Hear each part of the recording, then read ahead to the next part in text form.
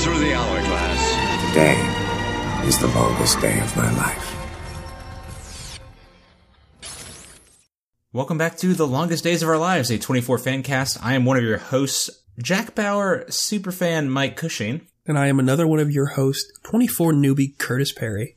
And I am your third and final host, and Jack's unborn baby, Michael Howard. Oh, wow. Spoiler alert, Michael Howard. Right to it. Well, we are about to start the 2 o'clock hour here in the first season of 24. And, guys, just The before witching hour. Yeah, the witching hour. Before we dive into it, I want to say, so I've always felt a little nervous about this minute-by-minute format that we go on. I feel like, especially because I have to talk so much, especially during these like exposition-heavy episodes where Jack's not killing everyone in sight. I get nervous. But I stumbled across a podcast last week where a group of folks watch the Lord of the Rings Extended Edition and break it down minute by minute.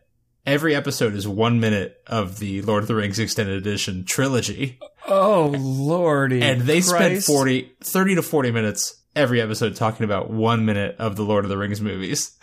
Don't do that. What if the things they just walk for like a good 50% of that movie? So like, what are they doing? You're only referring to the first movie. Either way. And the extended edition is probably even worse. How long is the extended edition trilogy? Like 45 hours? Approximately 19,000 hours, yes. Yeah. Give or take the history of the universe. To be fair, when it serves this show, Jack has spent a significant portion of it driving. Probably about 4 hours. Yeah, there's been a lot of journeying. Who knows here. how long that... I mean, if this show was about the CTU team... too. Yeah, think about the CTU team that was on a helicopter for a solid hour going 3 miles. That's a good point. Good point. Well, anyway, fellas, it's 2 p.m. David Palmer has just walked into CTU and demanded to see Jack Bauer, the man he still somehow believes was behind the attempt on his life a few hours ago. Jack, of course, is in custody. So where does this episode open? You know where it starts. Bow, chicka, wow, wow. Starts right with that fucking. It starts with some aggressively bonerific sex between Elizabeth and our sexy assassin, and she's really feeling it. She is enjoying.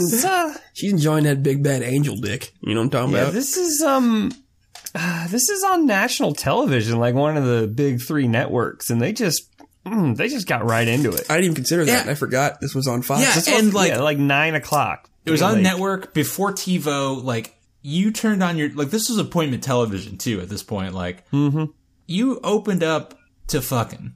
Like, that's not normal. No. In 2001 Nope. television world. And I'm sure I saw this, in high school, and she's like, oh, well, I stumbled across something I'm not supposed to see. I mean, it was bordering on Skinamax. Yeah. Levels of softcore porn. Yeah. But I paused it when our sexy assassin got out of the bed because he kind of like rolled. I thought maybe he would have flashed some dongle, but he didn't. It's network television.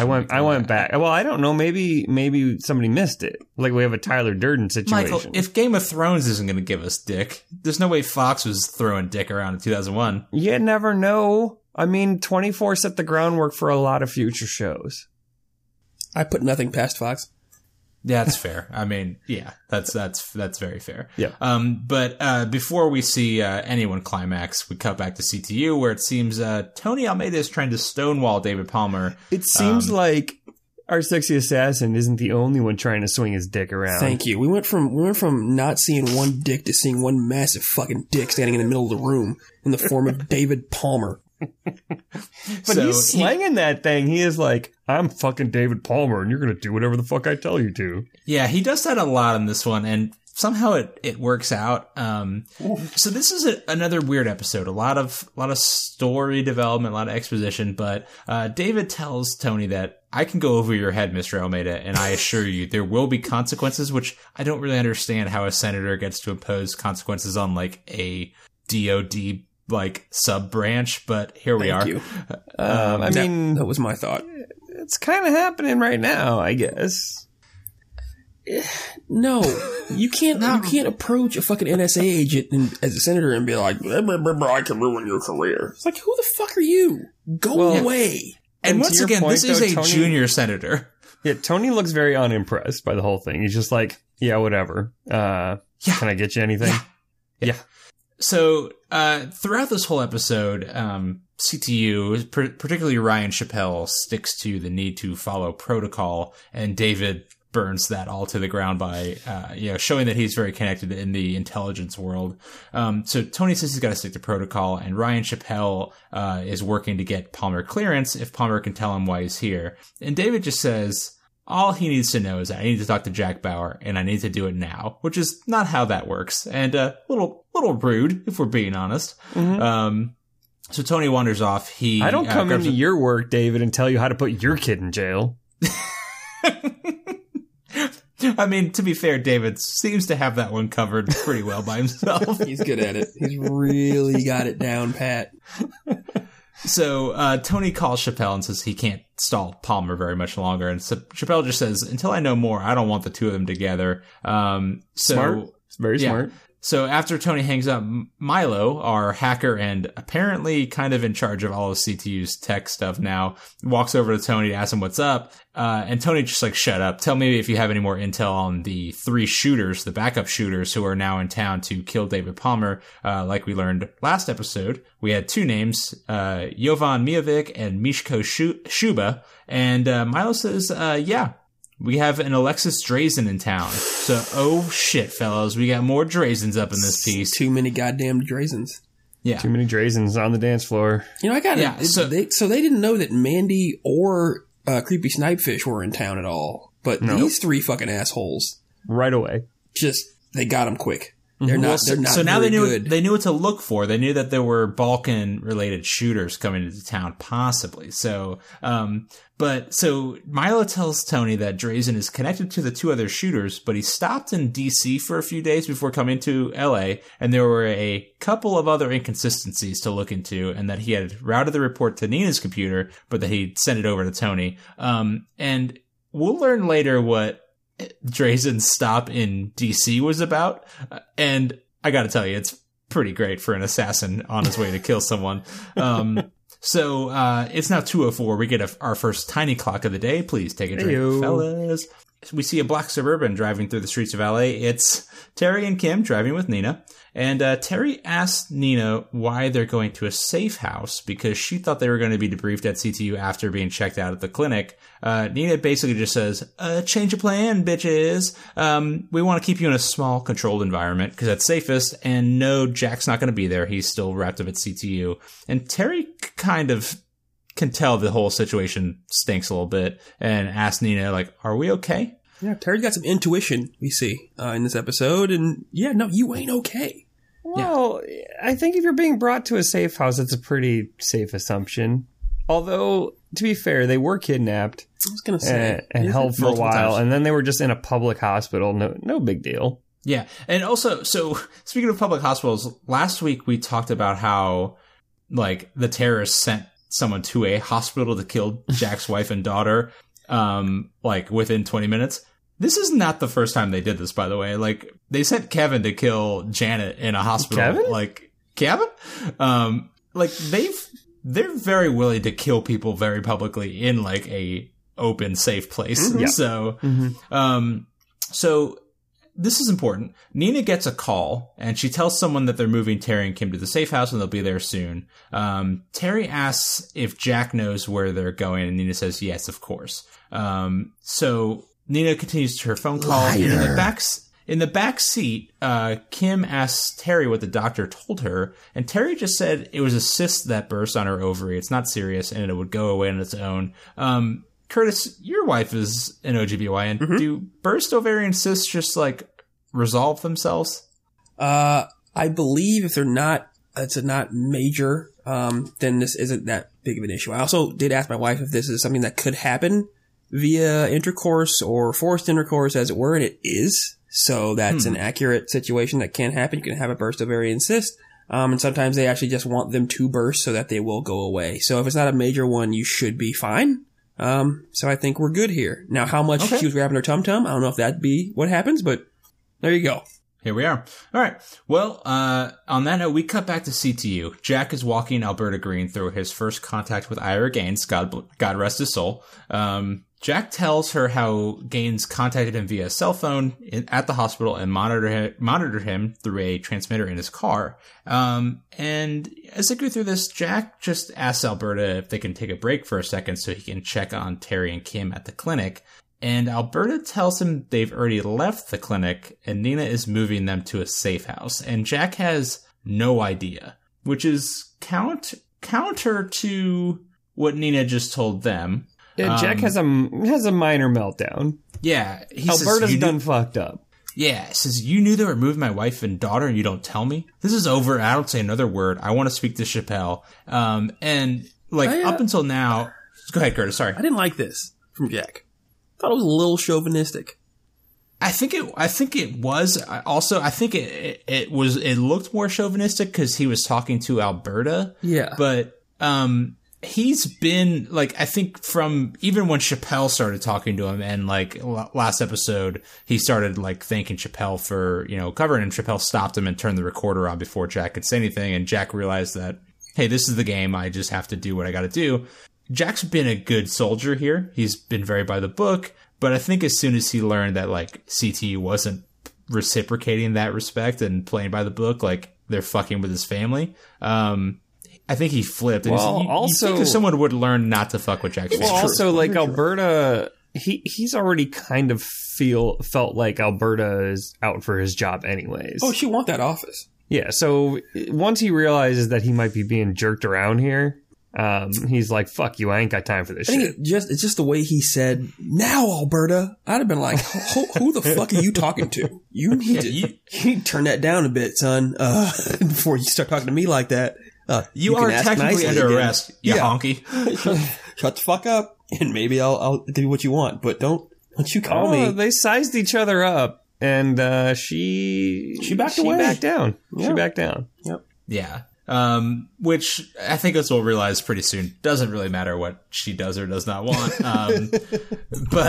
So she gets barked at by Jack and then she walks out and we cut back to Sexy Assassin and Palmer's aide Elizabeth, and they're kind of in the post-coital glow, as it were, and she says that she's surprised he called since she didn't think she'd see him again after DC. So one, we learn that Elizabeth loves to get down. Two, our sexy assassin only has stopped in DC for a few days to set up a sex rendezvous in LA with a Palmer aide. So I assume they also had sex in DC. Right, yeah. But he stopped in DC to have sex with her just so he could also have sex with her in LA. Well, you gotta get her hooked on that dick. Right. Yeah.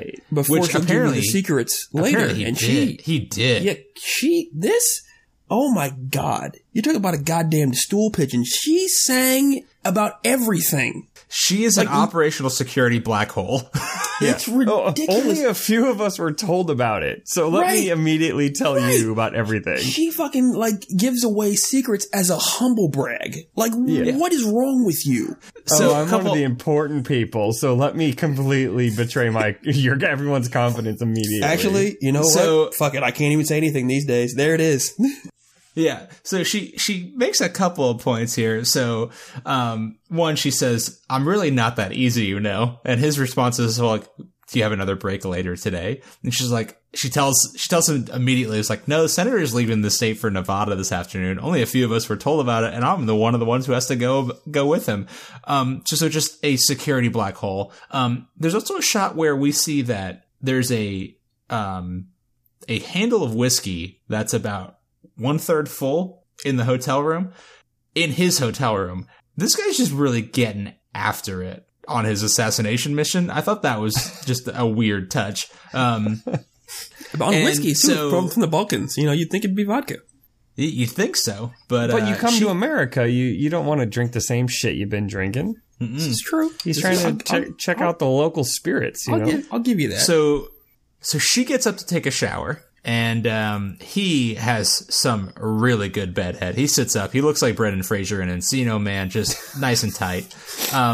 He asks if she's going to have some free time in Nevada. And she's like, would you want to come with? And she's really bad at this. Like, she's bad at 1, casual sex, 2, bad at her job, 3, bad at protecting the fucking presidential candidate she works for. Yeah, especially because he's already been targeted once. Oh my god. Like that day. Yeah. Not 6 hours ago. You'd think maybe you'd be like, you know what? Let me just not tell everyone everything immediately. This episode taught me that essentially if I ever want to be a part of a secure organization, I need to interview people and ask them, man or woman, are you having regular sex? Like, just on the regular, do you have a partner that you can just depend on to give you what you need? Thank God. If you need it that bad, that you're willing to give away all the secrets without even being asked about them, good Lord. Yeah, that's true. Like, he didn't really have to pry at all. Nope. She just volunteered all that information. Yeah, just literally like, are you busy later? No, my boss, who is the presidential candidate, and has been targeted for assassination, is going to Nevada, to this Air Force base. Here's a list of his greatest fears and his schedule. Yeah, this line, it wouldn't even work in a video game. Like, you couldn't be like, answer A to receive the entire schedule of your assassination target. Like, it's not how that works. Also, my brother drives a Brinks truck, and this is his exact schedule, and he really wants to meet you. So if you just randomly intercept him somewhere on his route, that'd be great. Like, think about it, guys. You had to, like, catch 3 henchmen to catch fucking Carmen Sandiego. This bitch gives away everything. And Carmen Sandiego stole the entire Black Forest somehow, you know? You think you can track that easier than that. But so it is now 2:07. She's in the shower. We got a tiny clock. Please take a drink. So Sexy Assassin. 2 tiny clocks in 3 minutes, guys. Man, we are cruising right along. Oh, there was a protocol earlier too. So take a second. Yeah, there was. Yeah. Sorry, fellas. So Sexy Assassin is rifling through Elizabeth's purse. And he finds some document, and she invites him into the shower, and he complies very sexually. What is the document? Do you think it's like Palmer's itinerary? I would assume so, which again, I don't know why that's printed out and in someone's purse. It could be the fucking nuclear code with how good she is with security. Like, it's the Secret Service in this show is so bad at their job, which comes into play in just a few minutes again, by the way. It's absurd. Although, I mean, recently Rick Perry spent 22 minutes talking to some Ukrainians who he thought were Russians. To be fair, that's not the Secret Service. I think that's the diplomatic service has to guard that stupid son of a bitch. Yeah. And yeah. People are very gullible, is all I'm saying. Well, his degree is in animal husbandry. Just fuck.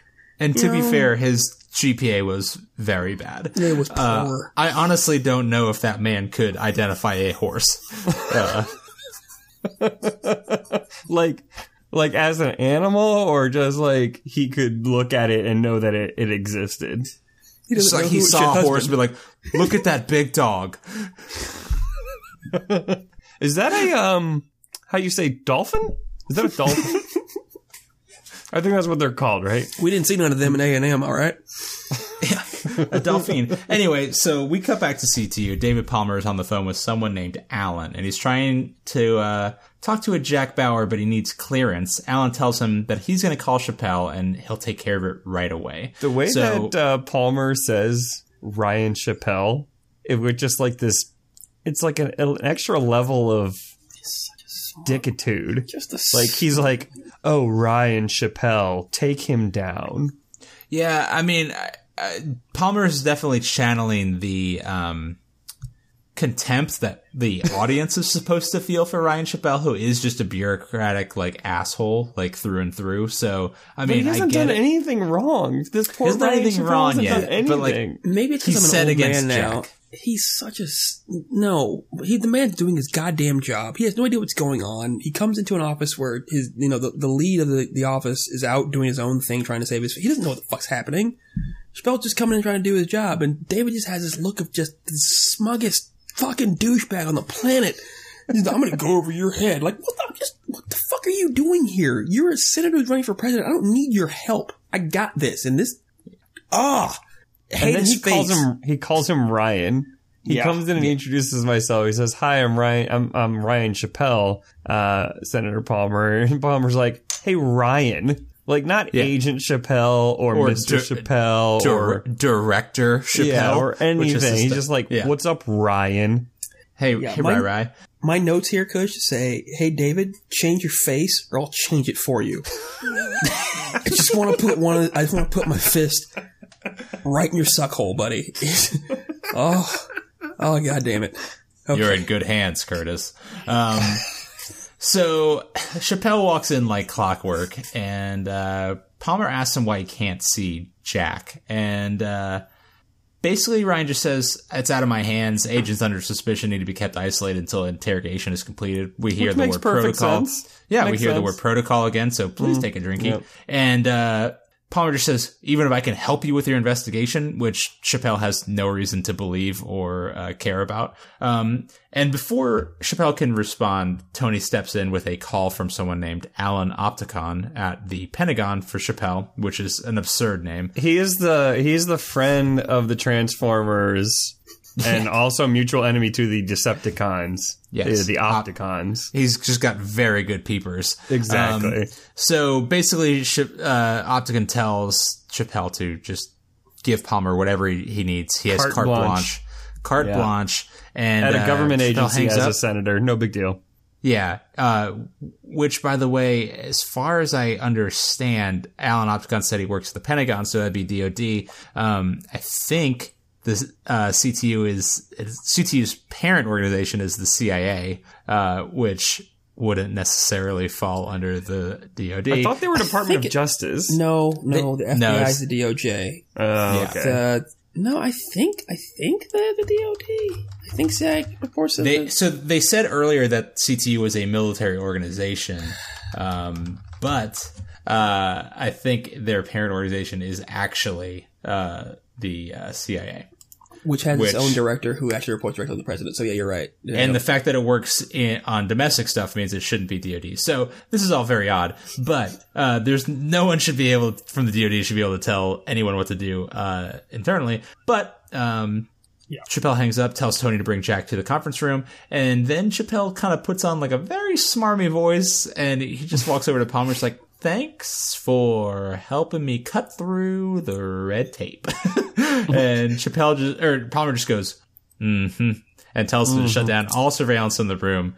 It says, this is going to be a private conversation. Yeah, I like Chappelle's very wordy "fuck you." That's what it is. Fuck you, buddy. Yeah. So, meanwhile, Tony walks over to grab Jack, and as he opens the door into the interrogation room, he just tells him that Nina called and told him that Terry and Kim are fine, and they're on the way to the safe house where two agents, Paulson and Breer, are guarding the house. So he then asks Jack to come to the conference room to see Chappelle. So, two things in this scene. One, Tony not being cool and does not give Jack a heads up about Palmer being there. Yeah, that was really weird. Mm-hmm. Pretty fucked up. But two, I don't know, Curtis, did you notice this? So, in the car with Terry and Kim, Nina got a phone call and told people that they were going to the safe house. Here, Tony says that Nina called and said, we're going to the safe house. Oh, I missed that one. Damn it. What do you guys think about that? Oh, man. Poor writing? Or we got something going on? Things shot out of order? I mean, we know we got moles, right? Multiple moles. But Nina seems above suspicion here. You know, I think maybe this might have been just a little production fuck up. Okay.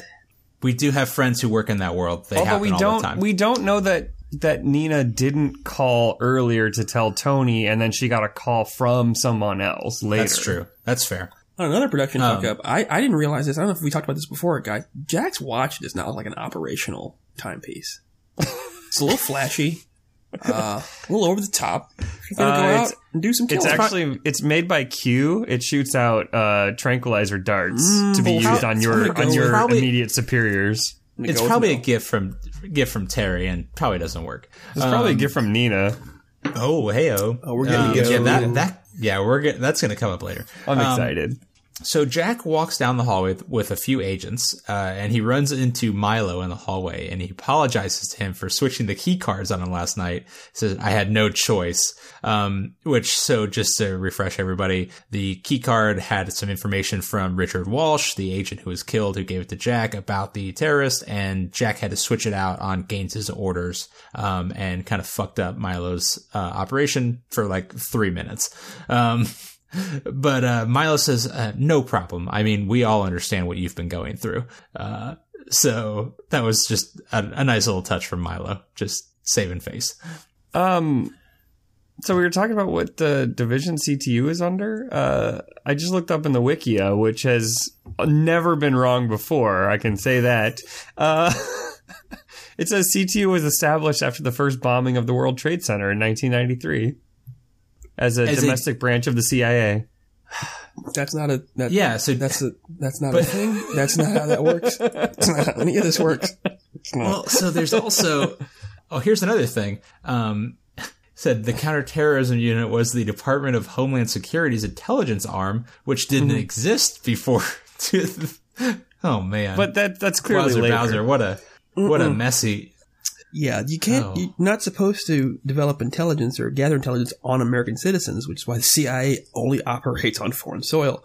It does say their Wikipedia article does say only they the have NYPD gets to do that. They have limited domestic ability.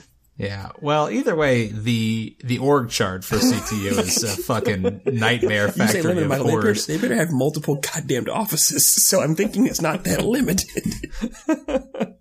Well, anyway, guys, so Jack walks into the conference room and he finally comes face to face with David Palmer, who does like a crazy, sinister turnaround reveal, and tells his aides, leave us, like he's fucking Darth Vader.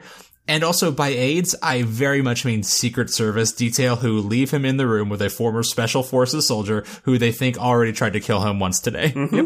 Yep. They walk out of the room they close the door. He says, close the door. Without a word. They close the door on him, and then he says, sit to Jack. Sit. So he tells Jack to sit, and then I want to know who you're working with right here, right now. We're going to put an end to this.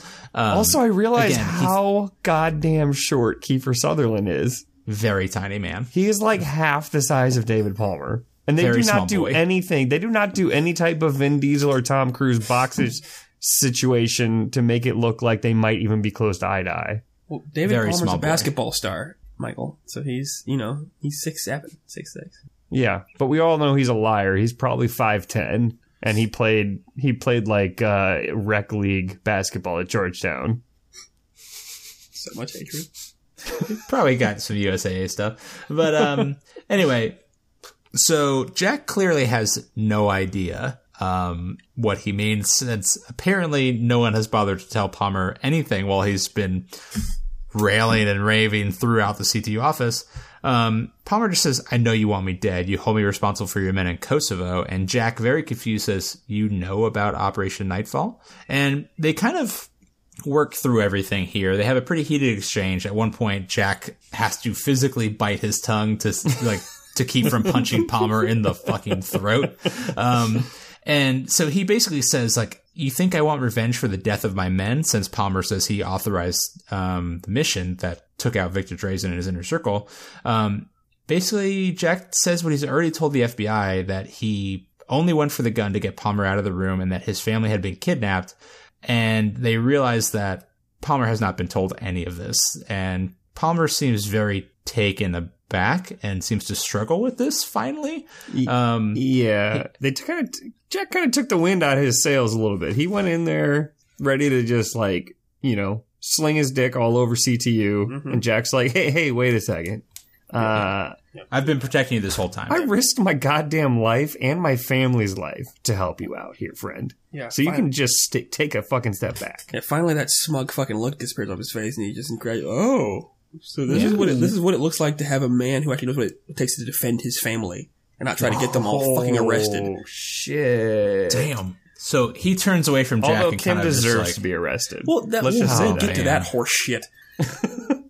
Or eaten by wildlife. But he turns away from Jack and kind of like knocks his fist against the back of a chair, and we cut to commercial. 2:12. We come back. It's 2:16. We're at the safe house. One of the agents radios to say that the car has arrived, and he escorts the Bowers into the safe house. Nina makes introductions and tells the Bowers that Paulson and Brea have worked with Jack for many years, which something just tells me that working relationship might soon come to an end. I don't know. This is what I have two issues here. First of all, is one of them that there's a pool at the safe house? One of them the amount of tile in the safe house? Because that's mine. The problem is that a safe house is supposed to not look like it might have federal agents at it, and then she positions a guard outside the safe house, which immediately says like, "Hey, this is probably a safe house." Let's be honest. Well, what if it was he's the black just sitting guard on too, though? You know, yeah, that's true. So it's going to be extra suspicious. Yeah. Well, I was just about to say, because I didn't realize that, Curtis. I was just about to say, like, well, what if one of the guards was sitting on the porch drinking like sweet tea, and then you said that? I was like, whoa, I don't. I made it a little tricky on you. My other problem here is that Jack has apparently known these people for years, but he participated in Operation Nightfall 2 years ago when he worked for CTU? Well, yeah, because remember, if we get to it, they had to put this team together especially for this. So it wasn't when he was Special Forces, it was when... But he was director. I mean, he was the head of the CTU Los Angeles office, and then just took a leave of absence to go to Kosovo? At no point during this particular season of this show has Jack done his job as director of the CTU branch in but LA. We just got done talking about how CTU is supposed to be the domestic arm of the CIA, yet he leaves his position at CTU to go do a secret mission in Kosovo, which I don't know if you guys know this or not, is not a domestic part of the United States. I mean, if you're sitting at your desk as a former Special Forces officer, right, and you're playing with the little fucking silver balls on your desk, and somebody calls you and says, "Hey, kill mission in Kosovo," you're like, "Fucking sweet! See you guys later." Good point. Going on vacation. Good point. Bye. And to be fair, the way they have somehow established CTU, it is a branch of the CIA. So, like, it wouldn't be uncommon for someone to get called out of their particular role into something else to do a covert mission. Sure, yeah. I mean, I'm sure people in the FBI are just being called just away from their desk jobs all the time to do secret missions. We don't know, man. We don't. That's what I'm saying. I'm being very serious right now. And I mean, so Michael, you've seen season 2 drunkenly at some point. This is not the first or last time that Jack gets pulled into a mission that is off books. What? Yeah. What? That's all I'm going to say. Oh my God. I thought the rest of this was just Jack filling out paperwork. I mean, to be fair, this one particular season should just make Jack accrue a mountain of paperwork that should take years and years. So Nina tells Terry and Kim to get cleaned up before they start the debriefing, so they each head to the bathroom to get cleaned up and get changed. They both look worried, and Terry pulls out the pregnancy test that Dr. Kent gave her at the clinic and walks into the bathroom. Now we need to go back to what Curtis said earlier. There is way too much fucking tile in this place. Who has a tile countertop? That's the grossest fucking thing ever. I mean, there was tile all... I mean, the kitchen was all tile. The fucking bathrooms were all tile. Come on. Somebody works at a tile distributor and just got all that shit. Fell off the back of a truck. You know how I can tell y'all are homeowners and not renters? I didn't notice a fucking thing about that tile. Also, holy shit. I built houses, bruh. Yeah. So... Can I ask I built pools, poll? which is why I noticed the pool in the background. A poll of the three of us here. Is that how you drink out of a faucet?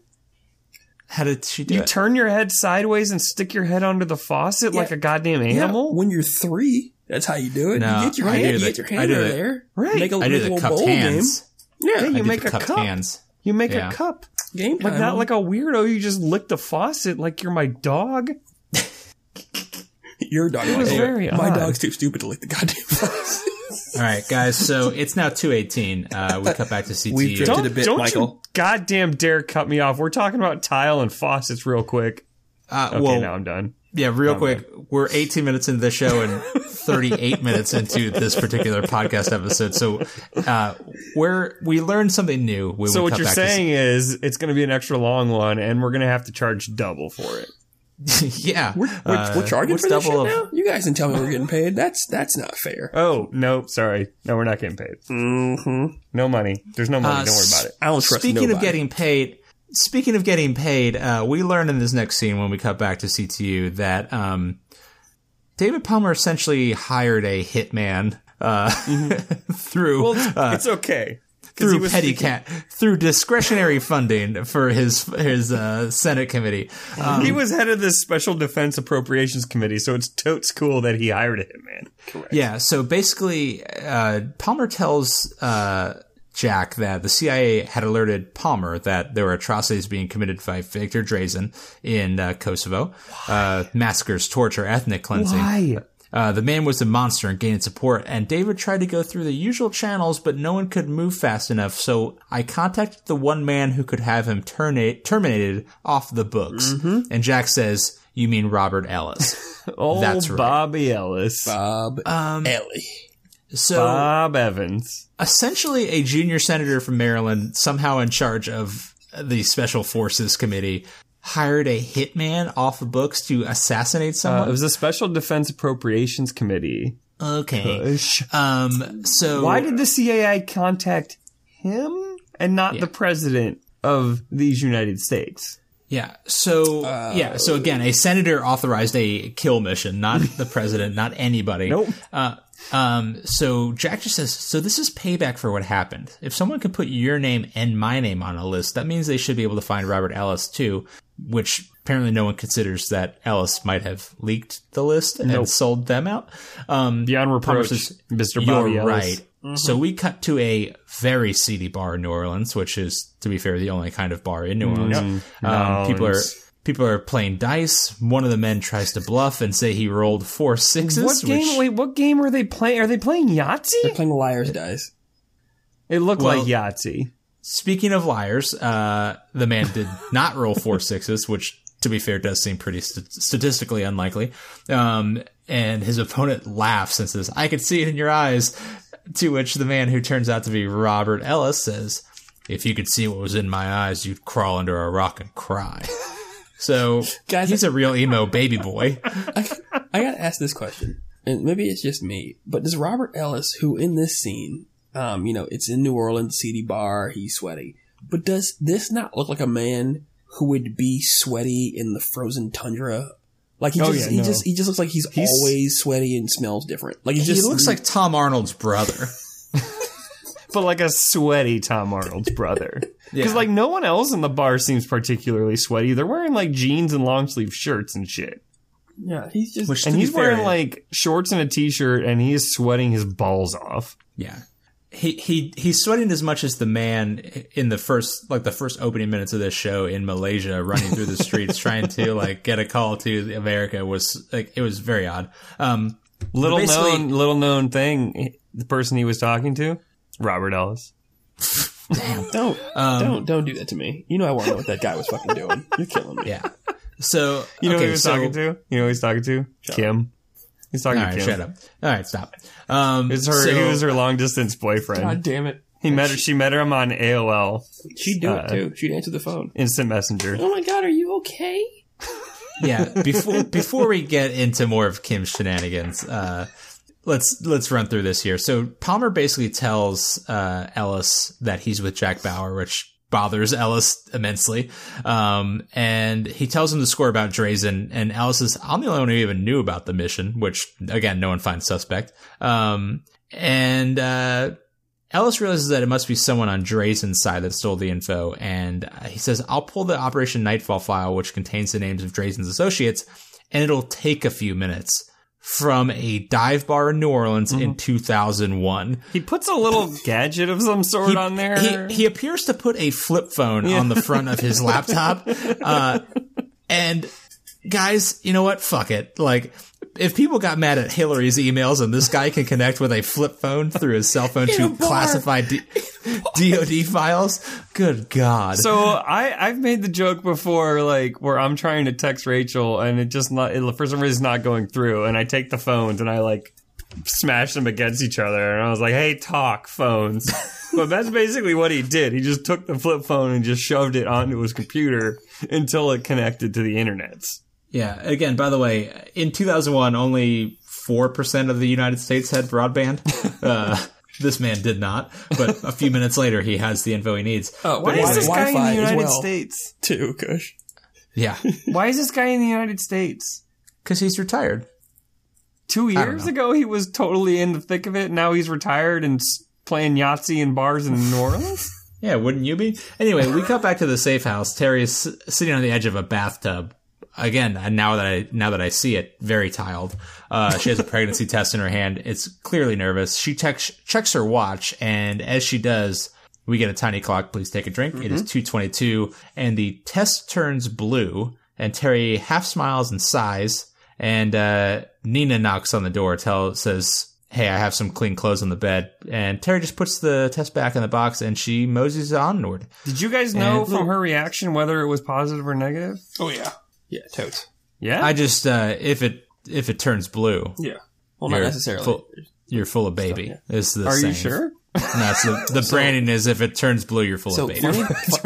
Funny thing here, guys, right? When she first took the test I noticed said True Blue Easy. Oh. Right? Which it really is. I don't think that's a brand. So not a good commercial. When she checks it this time, Clear Blue Easy, which is a brand pregnancy test. They paid for it in the 15 seconds between her taking it and adding it in. Also, just letting you guys know. So Ted Paulson, his name is played was by Theodore Paulson. God damn it! Don't do it! Don't do it! The actor playing him name is Kevin Ramsey. Kim? You go die, Kim. I got a feeling you ain't gonna live too long, Kim. Everybody named Kevin dies. When I told you guys to goof off this episode, we need to rein it in a little bit. We're 45 minutes in. I was just bringing some facts to the table, man. That was, Yeah. All right. Well, fellas, we cut real quick back to Palmer HQ. Elizabeth, our sexy aide, and Sherry Palmer meet in the hallway, and Elizabeth says, they called me back in, said you decided not to fly out. Aren't we going to Nevada? And Sherry just says, apparently not. Senator needed to wait it out. And she says, hey, call the Times. I'll do that phone interview in 45 minutes. And Elizabeth's first move is not to call the Times or to do anything related to her job. It's to call Sexy Assassin and tell him everything about what's going on. And he asks, if you stay in town, are you going to stay at the hotel? And she says, no, they might switch us at the last minute for security reasons. And so as she says that, Sexy Assassin is joined at his table at an outdoor cafe by someone else, puts a hand on his shoulder, and we see that it is Mr. Drazen, the terrorist liaison to Ira Gaines, who's behind the whole plot. So I think we can now definitely safely assume that our Sexy Assassin is Alexis Drazen. And apparently, Elizabeth got zero Secret Service training because she just tells everything. Yeah, like your first call after your boss tells you we're changing protocol because of security is to, let me call my booty call real quick. Yo. Oh wait, guys, I'm getting a call real quick from Elizabeth. She says that David Palmer is really he's really exposed right now, and I should go ahead and just check him out. Do it. Yeah, there it is. So we get they hang up, and Alexis Drazen talks to the terrorist known as Mr. Drazen now, and basically, Mr. Drazen asks him if there's any problem getting rid of Gaines, and they have some back and forth saying that Alexis knew that it was never a good idea to use Gaines. It says, fine, you fixed a mistake, let's move on. And we hear some ladies laughing, and Drazen turns around and says, she looks like Martina. To which Alexis says, our sister is dead, Andre, leave it alone. So we finally know Martina Navratilova. That's good to know. And we finally know Drazen's name as Andre. So they get down to business. Andre asks Alexis if he's spoken to Jovan and Mishko, and Alexis says they have their targets in sight. So multiple targets. I'll say targets with an S. Yep. So we can assume and that it's not Palmer. Yeah, so we can probably assume that Terry and Kim are one of them, given the guy at the fake FBI agent at the clinic. Exactly. Who else do you think is in their crosshairs? Oh, man. Jack is still on their list, obviously. Right. Palmer's still on the list. There's one sweaty sumbitch who could link everybody together. Good point. And that might come up in a bit. So we got a tiny clock. It's now 2:25. We cut back to the safe house. Take a drink, please. And he also says Alexis says that as for Palmer, he will be dead by midnight. You have my word. Yes, he guarantees a kill, which it's the first of 2 times this episode where people guarantee things will end by midnight. Jack which is good because that's when the show ends, Right. which is helpful Right. for us. I don't want any Yeah. goddamn unfinished stories here. No loose ends for me, please. So it's 2:25. We get a tiny clock as we cut back to the safe house. Kim barges in on Terry to ask for toothpaste without knocking because she sucks. And obviously, instead of grabbing the toothpaste, she finds the pregnancy test. And, oh, God. Terry just tells her that the doctor wanted her to take it as a precaution and then tells her that she's pregnant. And I can't. Terry has to, 1, explain to Kim that it's Jackson, not Eli's from 2 hours ago. Kim is like, well, how she's supposed to be like 16 or 17, right? Like she Yeah. should have gone through a health class. Well, I mean, to be fair, I didn't go through a health class at any point. I had to learn this all off books. But Kim also freaks out and says, "You and Dad were trying to have another kid and didn't tell me." And then she storms off God. like, Fuck you, Kim. Fuck you. You're the I'm gonna worst kill you, person. Kim. You're the worst fucking person. Your mother was fucking raped earlier. And now she finds out that she's pregnant with your father's child, which they obviously did have when they were reconciling at some point. And you managed to turn it into something about you, you selfish little oh, God damn it. Oh, Terry actually does. hate her. She does a great job of explaining that, like, hey, maybe you should think about what other people are feeling. No, I was very proud of Terry. yeah, Terry has a couple, and also like Fox clearly had like some. I think they got money to make a sex PSA in this one because Terry is just like, "Honey, your dad and I use birth control. It's protection, but it's never 100%." And Kim's just like, "Mom, whatever. It's your life. You don't need my permission to do anything." She's like, "Not asking for your permission, dumbass."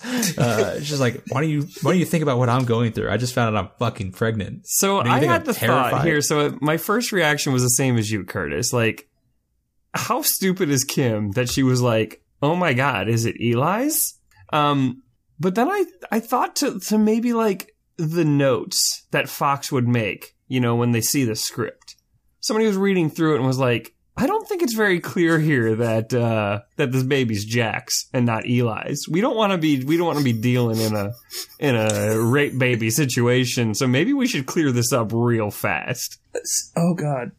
The amount of stupidity that, I mean, I know the American public, for the most part, doesn't have it going on. Yeah. But to believe that you could get a valid pregnancy test after 2 hours. I'm just saying it was such a weird thing to just interject in there when they were very clearly going to talk later about how Jack and her were trying to have a kid. Yeah, don't, just don't. God. But no, so I think back, I think I thought at this moment, if my child had the attitude that Kim had to even question if we decided to have children, you think about me? No, I didn't think about you, you selfish fucking, go away. Get away from me right now. She should have been slapped. I'm surprised Terry did not slap her. You don't question me. That's not your goddamn So- position, okay? So Kim tries to apologize and just gets the door shut right in her dumb, stupid, hot face. And we cut to commercial. We come back. It's 2:31. We're at CTU. Palmer's on the phone with Ellis going through names on the mission list, and Milo walks into the room and just tells everyone that he shouldn't be here. And David says I cleared it with Green. Don't worry about it. I run this shit now. I Don't run worry about CTU, motherfucker. so Ellis is on the phone. He's like, "Oh, hey, Milo, I saw you opened up some sockets to MI5. Take a drink for that." Sockets. And he's like, "That's great. I'm trying to look up some names. You were trying to look up some names, and I'm going to help you." And he asks for Milo's login and password, who just gives it over. Which, first of all, a couple of things. Milo's login is just LFN, which is weird. And then I thought he was going to say LFO, and then I was going to get really 2 little facts about Milo. So his character name is Milo Pressman, which is the name of the junkyard man in the movie Stand By Me, which co-stars Kiefer Sutherland. Oh. And also, Milo's password is Foothill94022, which is the postal code for Foothill College in Los Altos, California. What a terrible password then. Very bad. So Ellis logs in and he gets some partial results and says something is missing. And as he says that, he sees a shady character walk into the bar while he's talking, and he pulls his gun out from under a jacket and just he's very on edge. He sends some files to Milo as that shady character walks out, and we get another tiny clock at 2:33, and we cut back to Terry. There are and a lot Kim. of goddamn tiny clocks in this episode. Yeah, take a drinky. And they're eating a well-earned breakfast. And Terry just says, it feels good, doesn't it, not being afraid anymore? Which is not how I would feel if I was at a safe house guarded by 2 CTU agents. But, whatever. MBD. Yeah. And also Kim says, she apologizes to Terry for being such a bitch earlier, and says, sorry, I was being stupid before. And my thought was, like, before as in every moment of your life leading up to this very moment right now and continuing on for the rest of the time you're alive? Yeah. Yeah. So Kim continues to be awful in this episode, even though she has one nice little moment, and they decide to call CTU together and tell Jack that Terry's pregnant. Right now. Right now. They know he's at CTU being debriefed. And this is the time. Let's get it done. And so obviously they reach Tony, and he tells her that Jack's busy. So Terry says, I'll call you back. And Kim's sad because she wanted to hear his reaction. And Terry says, I'm so lucky to have you. It's like, nah. Tony, they're at a safe house. Tony doesn't ask, like, why are you calling? Like, are you okay? Like, how are you allowed to just make calls to anyone at any time you want at a safe house? Like, what the shit? Like, isn't this place supposed to be, like, locked down? What are they going to call the Domino's person next? The shit? I need a pizza at my safe house. Yeah, can you deliver to the safe house? By the way, I am in the witness protection program. Please send stuff. So basically, Nina comes in and says, hey, Terry, we're going to start debriefing with you. Kim goes to her room, but grabs a cell phone off the table. I think we can all guess what she's going to do. Terry gets on video with Nina. Kim goes to her room to start playing shitty music, pulls a number on paper out of her jeans, and she calls it. And we cut to Rick cleaning his arm in someone's garage. So just like Elizabeth making bad phone call decisions, Kim just decides to call Rick. And why? You met him, what was it, 10 hours ago? Like, fuck. And throughout this whole conversation, she just seems hell-bent on saving Rick, and even basically Rick convinces her to lie to Nina and to CTU about his involvement and basically say that Dan threatened his life with the gun. I was so happy that she said, I can't lie, because in about 10 minutes we learned that is so very true. Very true. And also, like, so Kim says, okay, I'll lie for you, but you have to promise me you'll turn yourself in. And Rick says, I gotta think this through, which would be a first for anything from him. He says, I don't come from a good family like you. The system won't give me a break. It's like, I don't know. Like, you're a white college kid. You're a white college kid, dude. You can get away with anything. I had to stop watching the episode when he said that. Yeah, and then he says, I delivered you to Gaines. That's kidnapping. They're gonna throw me in jail for the rest of my life. And I was like, yeah, they should. You fucking moron. They won't. No. They'll find some issue that he has. But Kim is a cute white girl. And he kidnapped her. But Michael, they don't want to ruin his life with something like prison. That's you true. Can think about it. And to be fair, Jack is already Jack already saved him. Yep. You know, yeah. So he's not even an athlete. So I mean, that's a good point. He is a failed surfer. I'm interested to see how many black kids Jack saves in this series. Just gonna say it. There it is. Yeah. We're gonna find out, y'all. No. Don't tell me. Don't say. We'll get to it. I'll see what happens. We'll get to it. Speaking of getting to things, we get to a tiny clock at 2:36, and we cut back to CTU with Jack and Palmer. Clocks. We get a lot more in this scene in the sense that Jack and Palmer are pretty similar, and Palmer says, what's incredible to me is that none of this has anything to do with me running for president, nothing to do with the primary or me being black. It's just revenge for taking out Victor Drazen. He almost seems disappointed. Yeah. And Jack kind of just apologizes that this is happening to him. And Palmer's like, you shouldn't be sorry. Your wife and daughter were kidnapped, and you're concerned about me. And I'm trying to put my son in jail, so... Yeah, he just realized he was a shitty father. Like, at that moment, he's like, oh, balls. Yeah, so he does allude to Keith's problems. Just, I just realized today I wasn't always there for my son, which is hilarious. And You just put Jack your life just and career says, on the line for your kids, and shit. yeah. And our warrior poet, Jack Bauer, says, being a son or a daughter or a father, none of it's easy. And Palmer asked him if Terry and Kim are okay. And Jack Is that a says, quote? Is that a quote from Yeats, maybe? It must be. Yeah. Tread softly, because you tread on my dreams. None of it's easy. I'm a dad. So we kind of get a building sense of dread from Jack, because Palmer asks if Terry and Kim are okay, and he just says, I hope so. We cut to commercial. We come back. It's 2:43. So Terry is starting her debrief with Nina. We cut back to CTU, and Milo walks in with a report from Ellis, a summary on Operation Nightfall and some miscellaneous details. They start walking through some names, like the ambassador to Libya, who laundered some Guys, money. I believe that Milo put more time and effort into this report than he did for like the first 15 hours of the show. I mean, it's the first time he hasn't been snacking in every scene. That fucking phone trace was hard. How dare you? Yeah. Well, because literally he sent him this stuff 20 minutes ago, and he's already got it indexed into 3 different sections with cross references, and he's got little markings on it and stuff. Yeah. So, okay. To that point, he does all that. He puts things in terror cells and a summary of Operation Nightfall, and then a report called Miscellaneous Details, which apparently under the miscellaneous details, Milo failed to notice and failed to call out that Operation Nightfall killed Drazen's wife and daughter because they were in the bunker and they died in an explosion. That's stuff that may or may not be important. Don't worry about it. That seems to have caused some issues for everybody. Yeah, so Milo's bad at his job, but Palmer calls that out, and Jack says, this is an eye for an eye. We took out Drazen and his family, and now someone wants mine. And Palmer immediately says, who's in charge of protecting your family?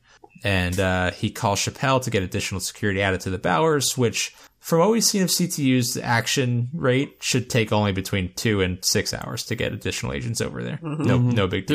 There will be additional agents by midnight. I can guarantee that. Guarantee it. So at the safe house, Nina is asking Terry if she saw anything that could give hints about the terrorist operation, and Terry just says they didn't really talk much. So Nina starts asking about Rick and how he helped them. They run through the whole Rick and douche thing. And they start talking about family a little bit, and the interview pretty much immediately goes off the rails. And this is the best fucking part of this episode. Holy shit, it was so good. If everyone at CTU knows that Nina and Jack have been fucking, why did they send her to debrief Terry? Because Terry... God, she sniffs that out so fast. Yeah, she susses it out really quick. First of all, I do have to say one thing.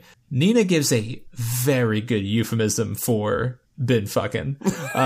Because basically Nina just says that Jack told her that Kim's always a very level-headed kid. And Terry says, oh, it surprises me. Jack doesn't seem like he would talk about his family at work. And Nina says, well, sometimes at lunch he'll bring up something on his mind. And Terry immediately knows what's going on. She knows that Jack, 1, doesn't eat lunch, 2, doesn't ever have anything other than murdering on his mind. So basically, Terry just says, did Jack ever talk about me at work when we were separated?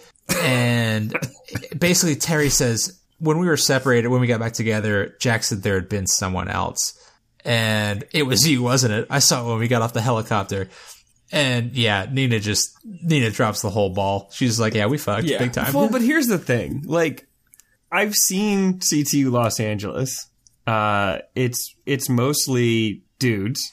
And then they're just Nina, right? Jamie and Jamie is not Jack's type. And Well, yeah. And let's say Terry knows that, right? She looks at Nina and she says, "Hey, you're just like a different model of me." Mm-hmm. Oh, a fellow surfboard. Hello. You got the hair and the face, and you work closely with Jack. Jack isn't gonna go out to a bar and pick up some hussy. So this had to be at work. It's not that big of a jump to go straight to Nina. Yeah. So Terry asks, like, are you still sleeping with him? Which Nina says, no, absolutely not. That's the truth. She's like, look, I realize this is a terrible time for you to discover this. To which Terry very appropriately says, when do you think a good time would be? I have to take a break. And to be fair, this is all after Terry has said that, like, they're putting everything behind them. They agreed that anything that happened during their separation didn't matter and they were focusing on being together. But she takes a break and walks out, and we cut to commercial, and we come back. It is 2:53, and Palmer is on the phone with his chief of staff, Mike Novak, and says, we'll be leaving in 5 minutes, and tells Jack that he has to leave, can't wait for Ellis. And Jack says, well, CTU's not going to really let me work here since I'm technically still under arrest. Which Palmer pretty much just immediately was like, nah, I got this. Yeah, he's like, let's go. Yep. I got this shit. Handle I run this motherfucker now, so... Yeah. So he uses his carte blanche to the fullest extent of that particular check and tells Chappelle that this particular crisis supersedes any charges against Jack. And we get a little bit of... So Palmer tries to brute force, like, politics his way through it, or not even politics. He just tries to brute force his way through the situation, and Jack has to, like, clean up the mess a little bit. Because it's funny that Jack is the one who has to try to play politics. Yeah, so Palmer. Palmer just tells Chappelle to reinstate Jack to his former position immediately. And first, Alberta Green jumps in to say Palmer doesn't have the authority to make that decision, which is accurate. Mm-hmm. And Chappelle goes just like, Alberta, please, which, whoa, basically just like almost tells a woman to stop talking when the men are talking, which pretty fucked up. See, I took that as more like Chappelle is just basically, he's a lapdog, right? Like he's going to do whatever it takes to keep his job, right? And keep moving up. And he's already been smacked down by the DOD at this point. Yeah, that's fair. But so Jack jumps in and just like, Ryan, just give me provisional status until the end of the day, midnight, and then take me back into custody. Like, what does that even mean? He's under arrest. What is provisionals? Oh, provisionally you're not under arrest? Like this isn't like fucking golf where you hit the ball out of bounds and you're like, I'm going to take a provisional just in case the ball's out of bounds. Give me a drop here. Yeah. Basically Jack just says, use me until the end of the, like, I know, like he said the last episode and the episode before, like, I still have contacts. Let me do my job. Then let me deal with the consequences. So Chappelle agrees, tells Jack that he's going to work the case, and he answers directly to him, and then just says, good luck with your campaign, Senator. Again, like, still very much trying to play the political game. See you later. Get the fuck out. Yeah. Yeah, there's a nice scene between Palmer and Jack, you know. A hearty handshake, man. Yeah, you know? Palmer says he apologizes for misjudging him. Now I realize that you are a crazy person, but you don't want me dead. Yeah. Well, before that, we get a quote from Palmer, and basically he's not going to run anymore. He's not going to go to Nevada. He says, the one thing we know is that Drazen's people want us today. It's almost 3:00 now. The day's more than half over. I'm going to stay. Let's flush them out into the open and deal with them. Otherwise, our families will be looking over their shoulders for the rest of their lives. And Jack agrees, says he's going to follow up with Ellis, and then they get that handshake. It's the first, like, really good point that David Palmer's made about anything. Yeah. Yeah. Like, he actually realized, like, okay, yeah, they want us dead today because it's the anniversary, but, like, if we aren't dead today, it's not like they're just going to go home. Well, my son will be safely in jail where I put him. But other than that, everyone else is going to be everyone else is at risk. Pretty upset. So it's 2:56. We get a tiny clock. Please take a drink. Kim's being debriefed, and Nina asks about Rick and Kim, and Kim just lies for real and just pins it all on Dan, and just says that Rick helped them escape. And as Kim is lying through her teeth about Rick, Nina gets a call from Jack and says that he's being reinstated and that they're sending 2 additional teams over to protect Terry and Kim since they're targets. And he's just like, that's not information that they need to know. Smart. Very smart. Yeah. So he asks Nina to put Terry Nina on the also phone. doesn't even flinch at the fact that he's been reinstated. Like, oh, yeah, no, that's perfectly normal that you would be under investigation 5 fucking minutes ago. And now all of a sudden, oh, I'm back. Yeah. Weird. So he puts, Nina puts Terry on the phone, and her and Jack catch up a little bit. And, he said, Tony told me it was important that I call you. What's up? And Terry decides to not tell Jack anything, which she clearly struggles with, which just all sucks. And she tells Kim that it just wasn't the right time to tell Jack. So she walks away, and we cut back to CTU. Jack gets a call from Bob Ellis, who's finally leaving the bar, and says he can't locate the missing file, but he gave Milo enough info to look on his end, which, if this show has taught me anything, it means he's dead immediately, because now Milo has everything he needs to do to find it. But he says, the more I look at this thing, the more I'm convinced this file was taken out deliberately. Although he gave it to Milo, which means it'll be approximately season 4 before he finds anything. Exactly. So before he leaves the bar, he goes to the urinal, and as he's talking on the phone with Jack and about to pee, which is pretty rude, we see the silhouette of the shady looking character who walked into the bar earlier. And just when Jack asks for an estimate of when the file was stolen, what happens? The old garrote wire shows up. Is it garrote? Is that how you say Garrote. that? Garrote, yeah. Oh, And I always thought it was garrote. No, garrote, and Mr. Ellis ends up. Yeah, either way, a steel wire gets wrapped very quickly and very badly around his throat. Ends up off and, his feet, and game time. He gets lifted Good off the ground, and he fully dies. Yeah, Jack's like, I don't understand what unit of time is. Can you please repeat that unit of time for me? Where are you? I'm in the castle of... So, as he dies, we get a split screen. We cut to Palmer drinking a whiskey in the limo. The Drazen brothers are hugging. Hey, job well done. Terry is sitting on her bed, and then she falls over slowly and curls up. Yeah, man. Terry goes very full sad fetal at the end of the episode. Full fetal, and it's 2:59, and we cut to black. Poor Terry, man. Like, it's too much for her today. Yeah. She's had a rough day. Yeah. Just the worst day. She had to be the only mother to this just terrible child. On top of finding out who her husband been fucking, and then being hard, having a cyst burst, and then finding out you're pregnant. Yeah, I mean, we talk about how it's the longest day of Jack's life. No, but like, longest day of Terry's longest day of, like, this is just, I mean, yeah, like, it's not every day your family gets kidnapped, but Jack's used to this. Like, you know, he does missions like this. He's an operator. Terry's just a normal person. Yeah. Like she has an idea of what Jack's job is. She even mentions to Nina in this episode, is like, you know, I know Jack's job is serious and he does this stuff. He doesn't talk about it, but like Terry leads a normal life.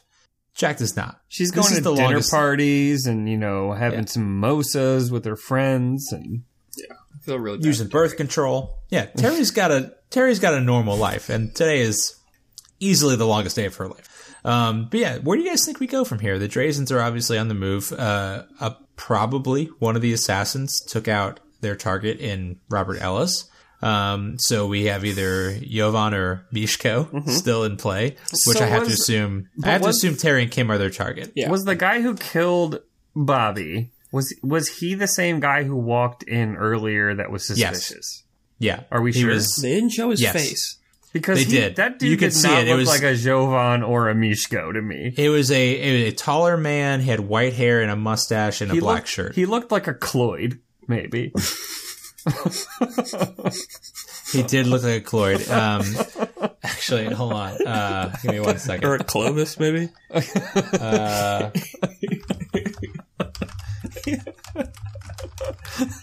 Like that guy, if he introduced himself as Mishko Suba to me, I'd be like, yeah, get the fuck out of my face. Your name is not Mishko Suba. So it wasn't Show me what it says inside of your cowboy boots, asshole. My name's Cloyd Bevins. Yeah, it is.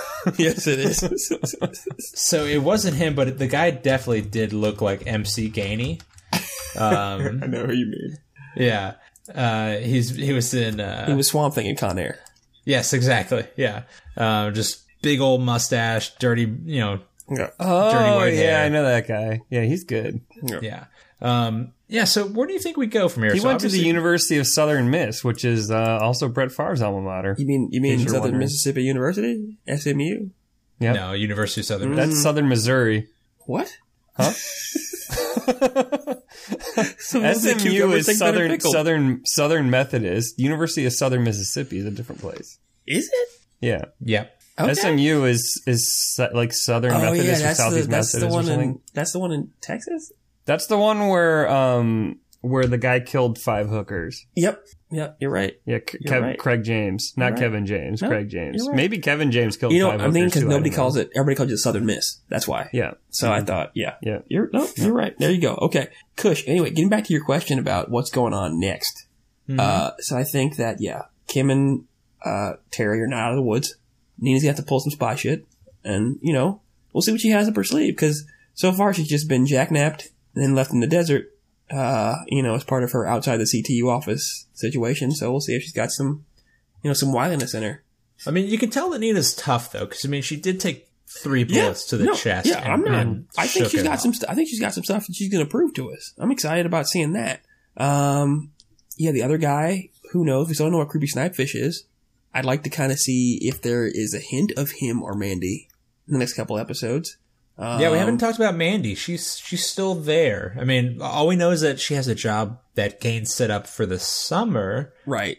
But she might be out of the picture. She might be coming back. So do we think that the Opticons and the Decepticons have anything to Just do stop. with it? Nope. The Octocons are going to find the Minicons and they'll be fine. And they'll get all the energon they need and they'll fly back to fucking Cybertron. Also, Anyway, what are the chances that Ted Paulson and Jeff Breer make it through the next episode? 0. Ted's name is Kevin. Kevin is dead. And then Breer, come on, I'm fucking done. Yeah, that was more like I kept thinking his name was Greer, but it's Breer with a it's B. just terrible. Yeah, That's Breer. No, like your name was Born to Die. Like you don't. That's no. something you say when you have the flu. Breer. Oh, fucking Breer.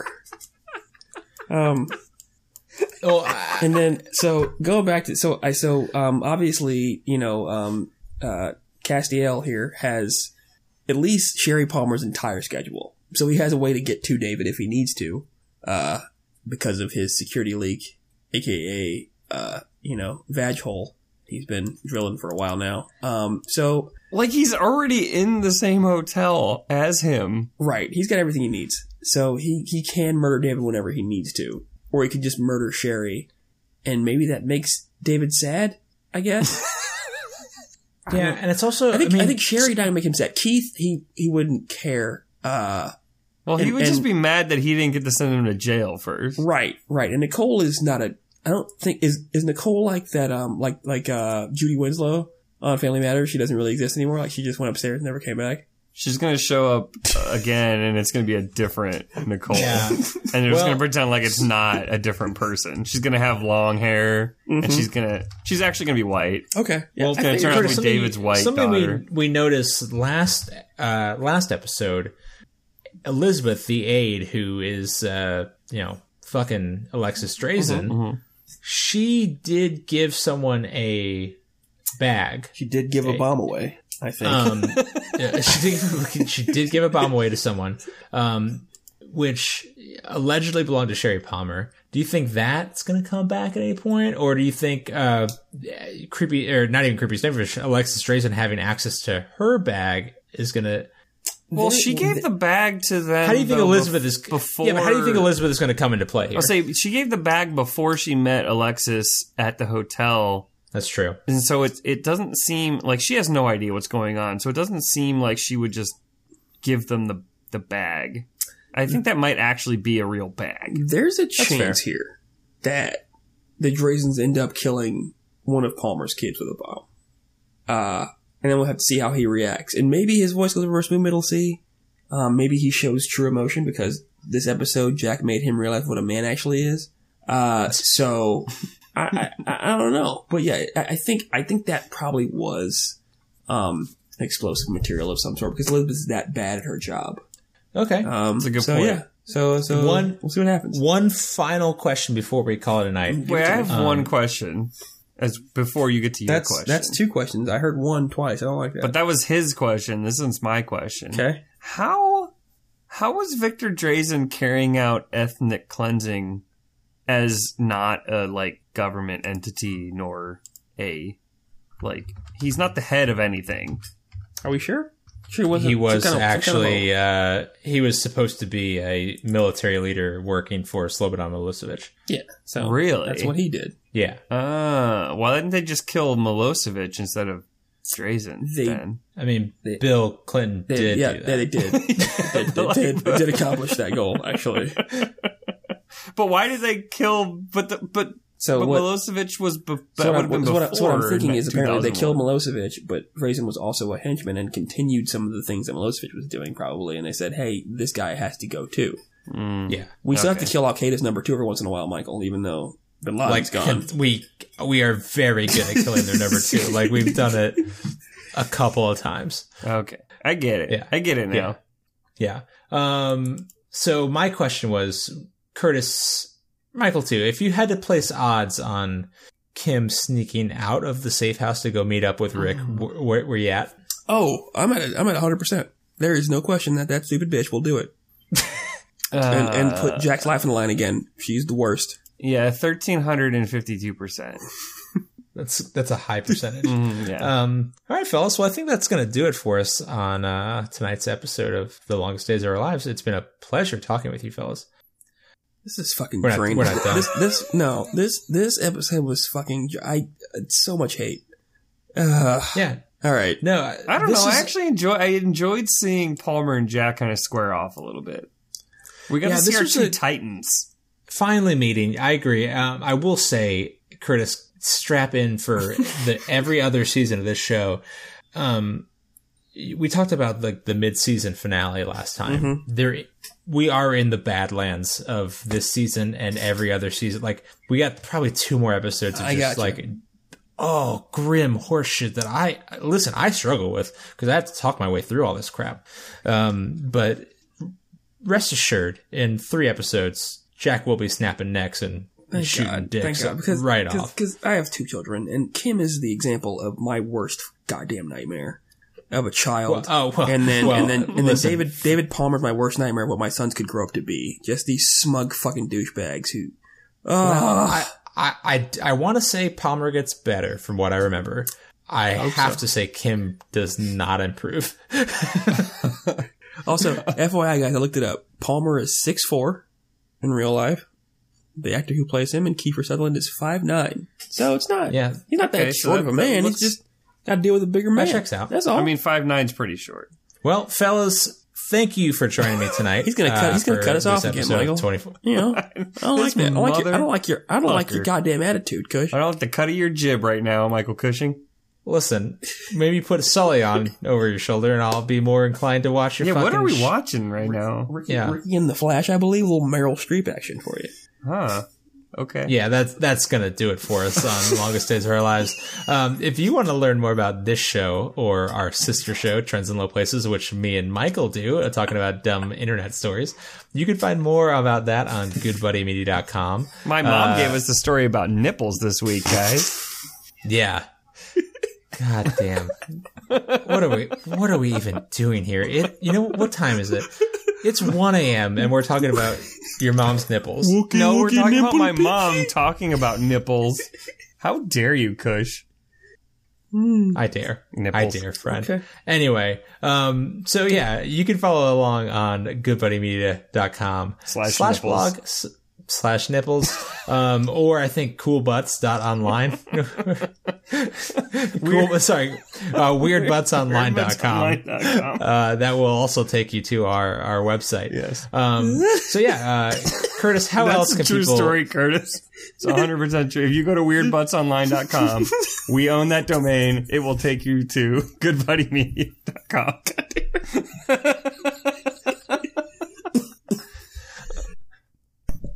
You guys Curtis, watch how Ren and else Stimpy as a kid? No, don't ask me the question, Coach. I had a question asked for you. Did you ever watch Ren and Stimpy when you were younger? I did when I could. I had to sneak out of my room to watch it late at night. There's an episode when Ren and Snippy were salesmen, and Ren's line was, "Please, sir, all I want to do is sell you some rubber nipples." I remember that one. They're putting rubber nipples on like their knees and their elbows and shit. Yeah.